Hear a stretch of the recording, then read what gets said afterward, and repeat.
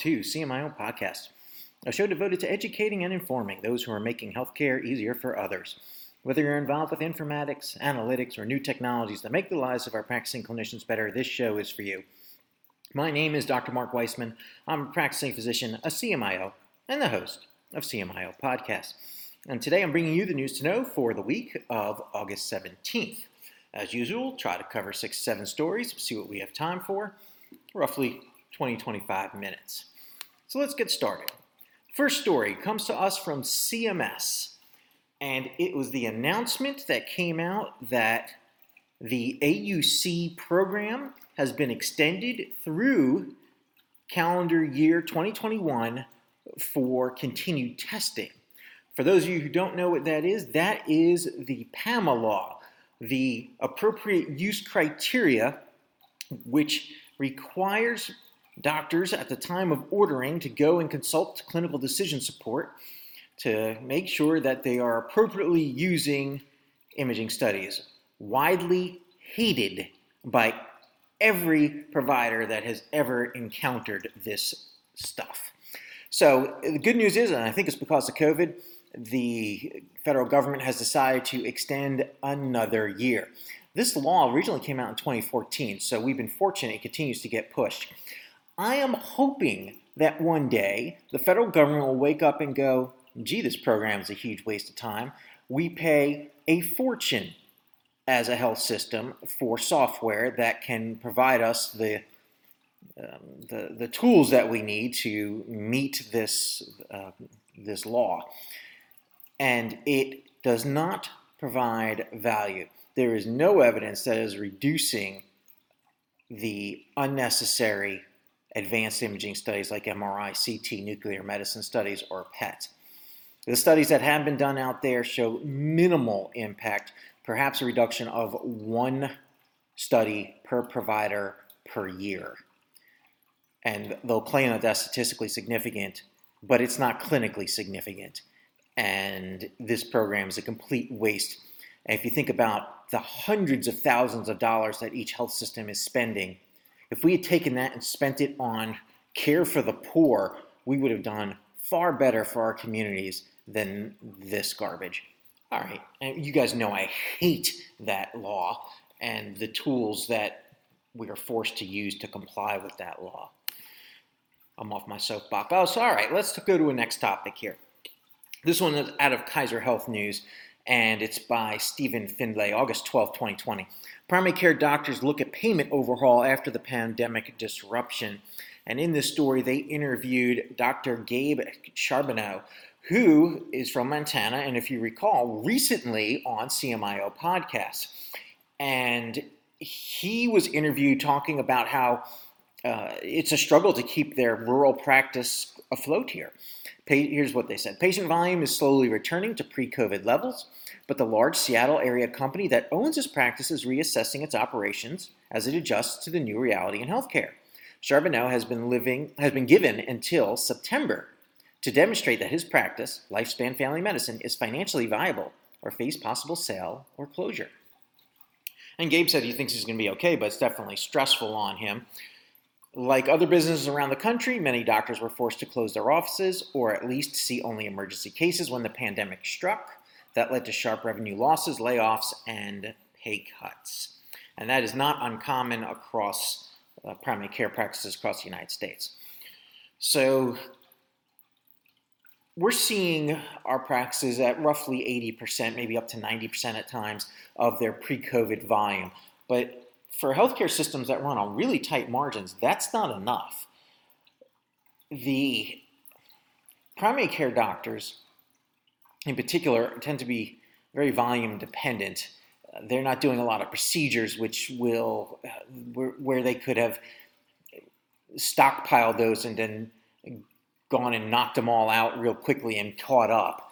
It's very, very difficult if you are hundreds or thousands of visits behind from where you were last year to try to catch that up.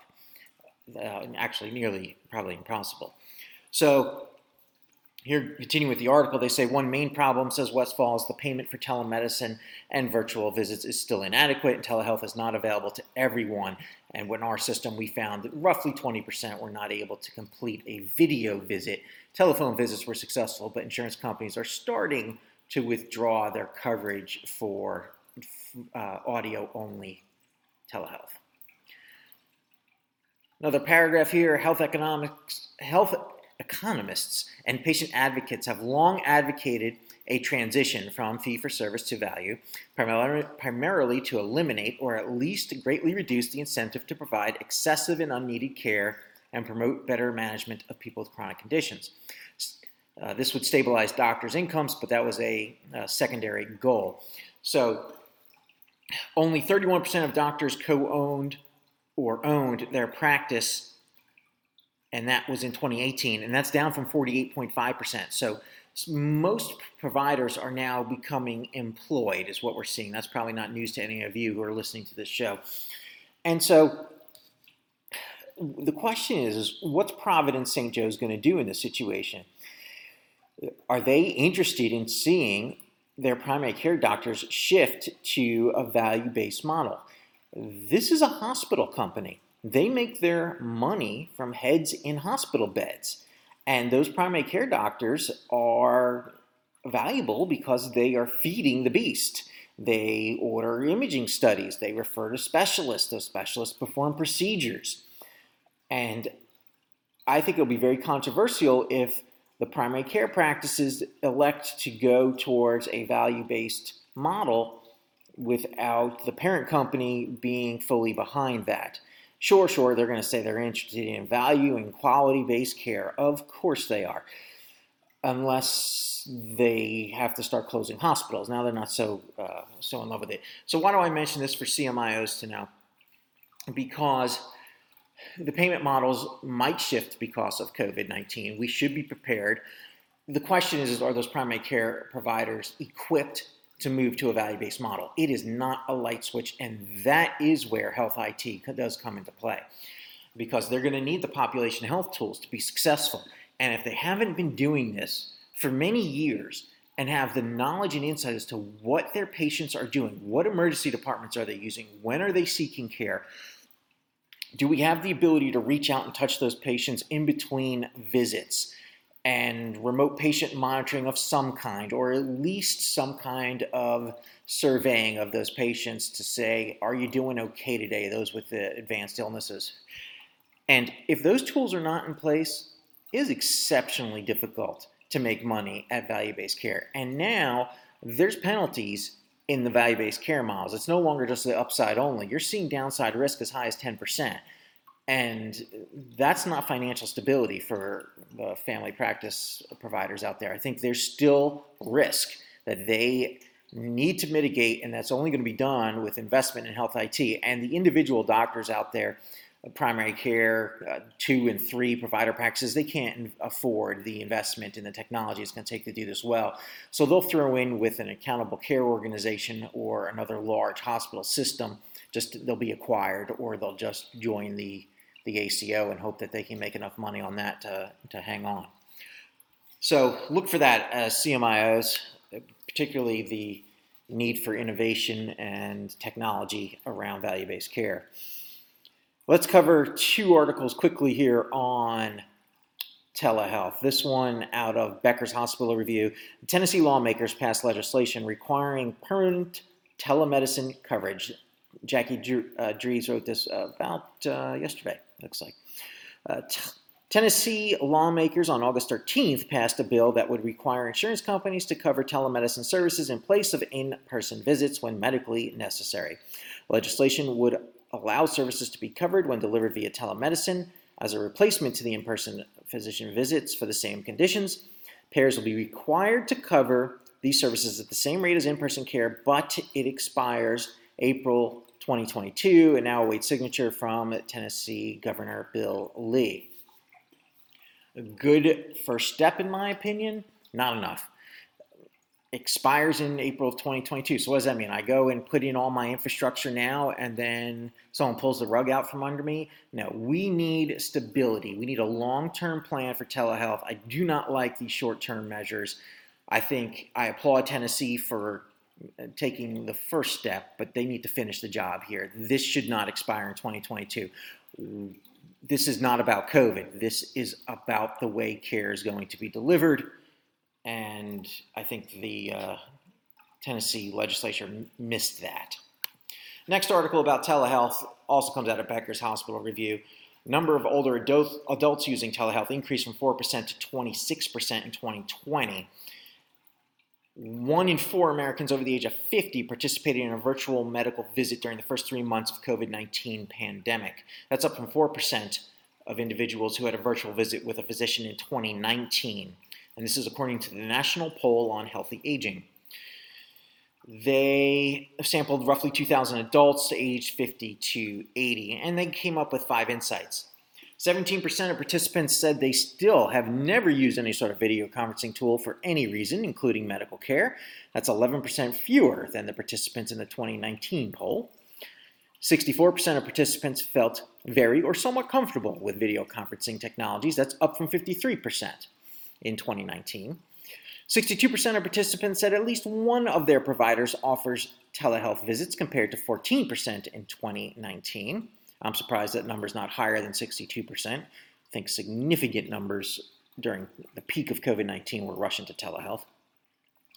Let's see, the number of participants with telehealth privacy concerns dropped from 49% in 2019 down to 24% in 2020. So definitely still seeing that people are concerned about the privacy, but heading in the right direction. And probably the most important one here is 72% of participants said they were interested in using telehealth to connect with a provider that they had seen before, and that's up from 58% in 2019.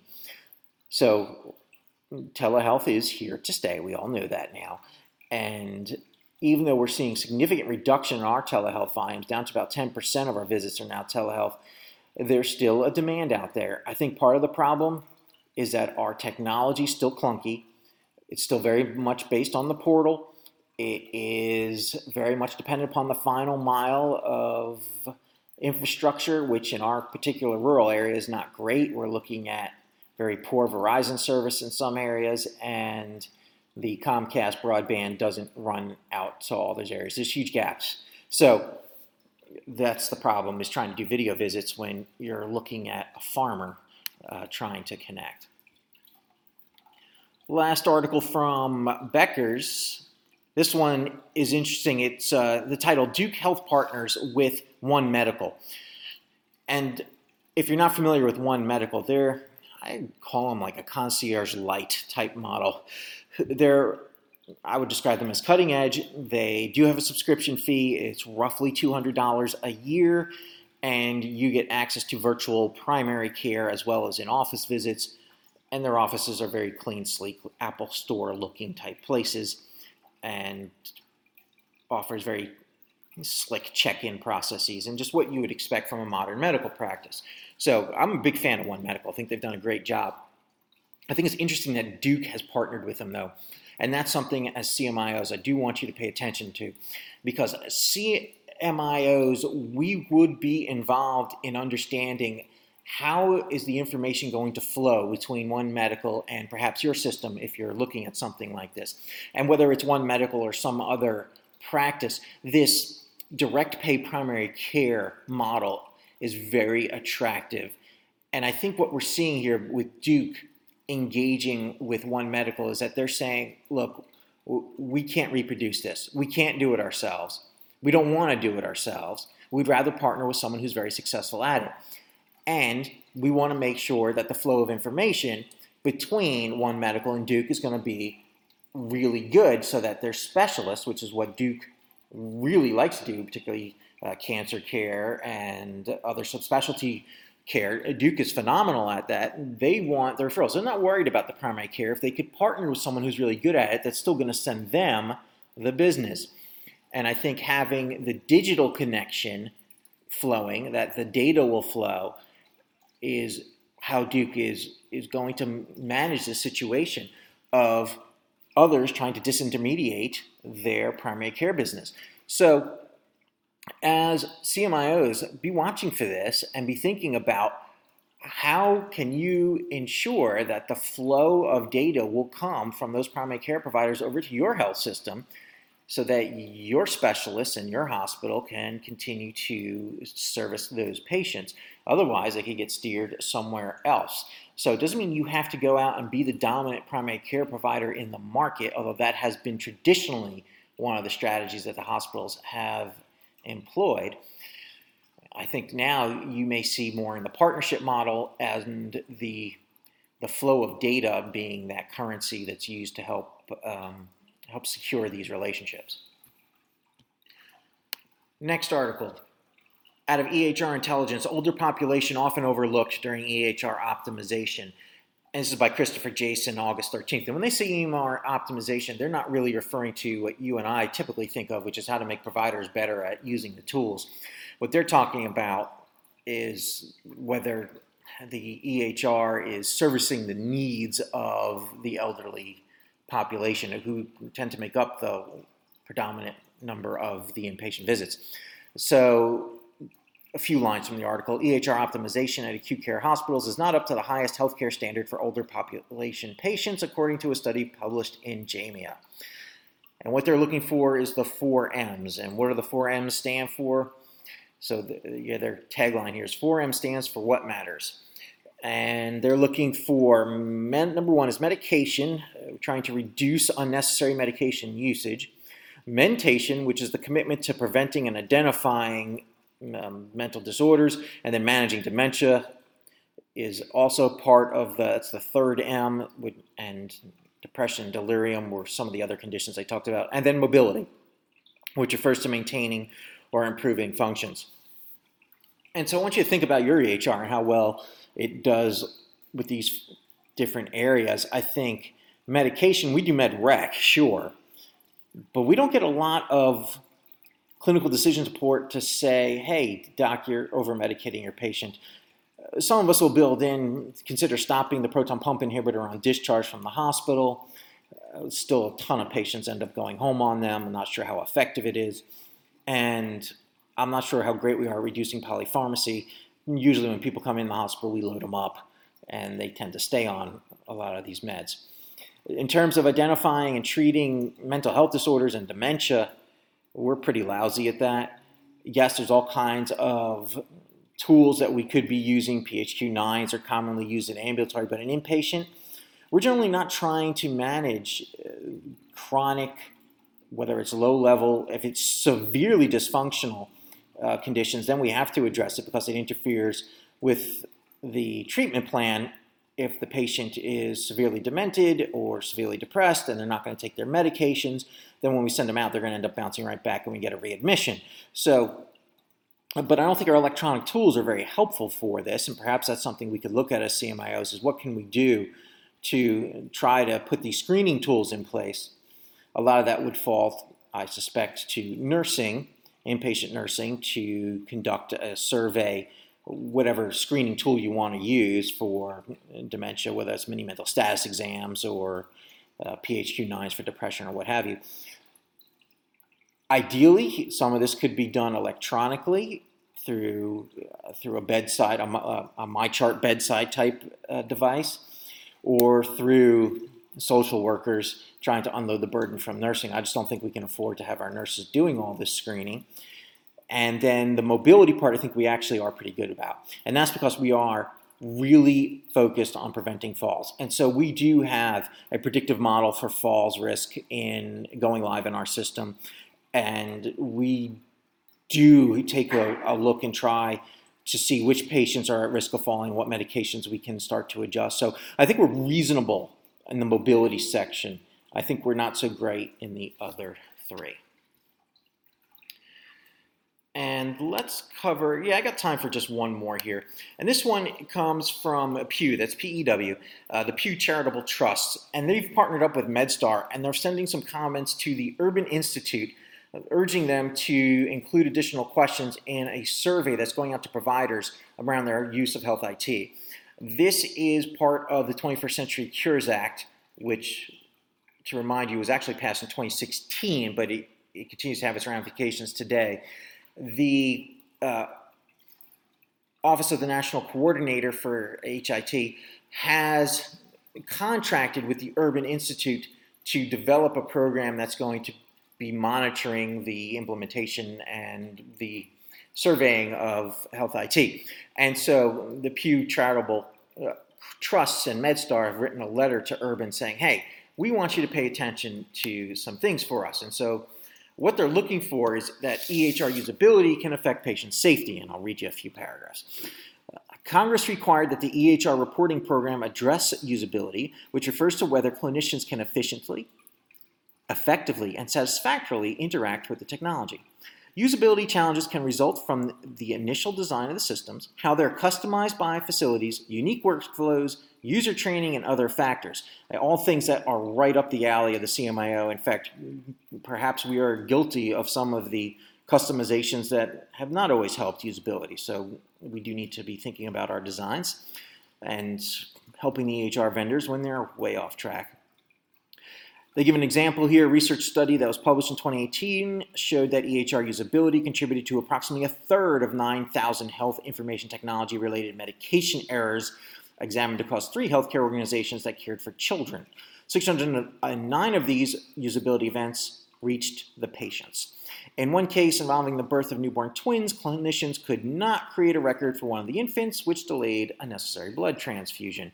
And the workaround was to order it for the other child, which of course would make us all cringe and think about the potential for error and danger in that. So some of the other things that they looked on and are urging the Urban Institute to consider here is around the providing a more detailed focus on usability and safety to reduce risk. In particular, they're saying this section appropriately requests user input on aspects of EHR design known to introduce frustration on clinicians, and those elements tied to safety. For example, the survey would collect data on whether the EHR was generally intuitive with its workflows, which can both affect the time needed by clinicians when using the system and contribute to errors. So sure, you want this system to be intuitive. I wonder if all of your systems are intuitive. I know mine's not. In particular, I was working with a provider around Prep for Case, which is an Epic tool that helps an ambulatory cardiologist perhaps or surgeon get a patient ready and put in their H&P and their orders for a case that they want to do over at the hospital. Not intuitive at all. That whole workflow is horrible and requires significant training and retraining to get the provider straight on it. So what they're encouraging here is that the survey should include the following criteria for responses, which is that does the EHR enable simple and intuitive entry of patient information, provide uncluttered pick lists for placing medication orders, and provide intuitive visual displays that enhance safety. Finally, to obtain more in-depth information on usability concerns and perceived safety risks, the survey should also include an additional open-ended question related to safety. For example, the survey could request, what safety risks do you feel exist within your EHR? So I bring this article up because I wanted CMIOs to just kind of think about it. You may very well be one of the people who gets these surveys, but you should still be thinking about what in your EHR right now, if you had to think about it, would create safety issues that perhaps we can mitigate and perhaps we need to be working with our EHR vendors.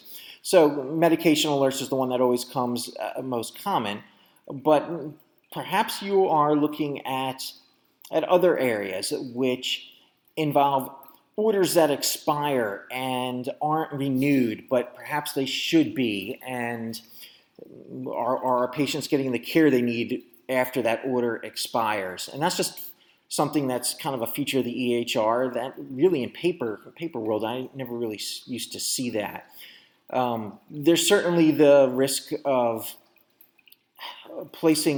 doctors are ordering really quickly, and particularly they're ordering these very large panels, and they may include things in the panels that just aren't necessary and could subject the patient to further testing based upon unnecessary initial testing results.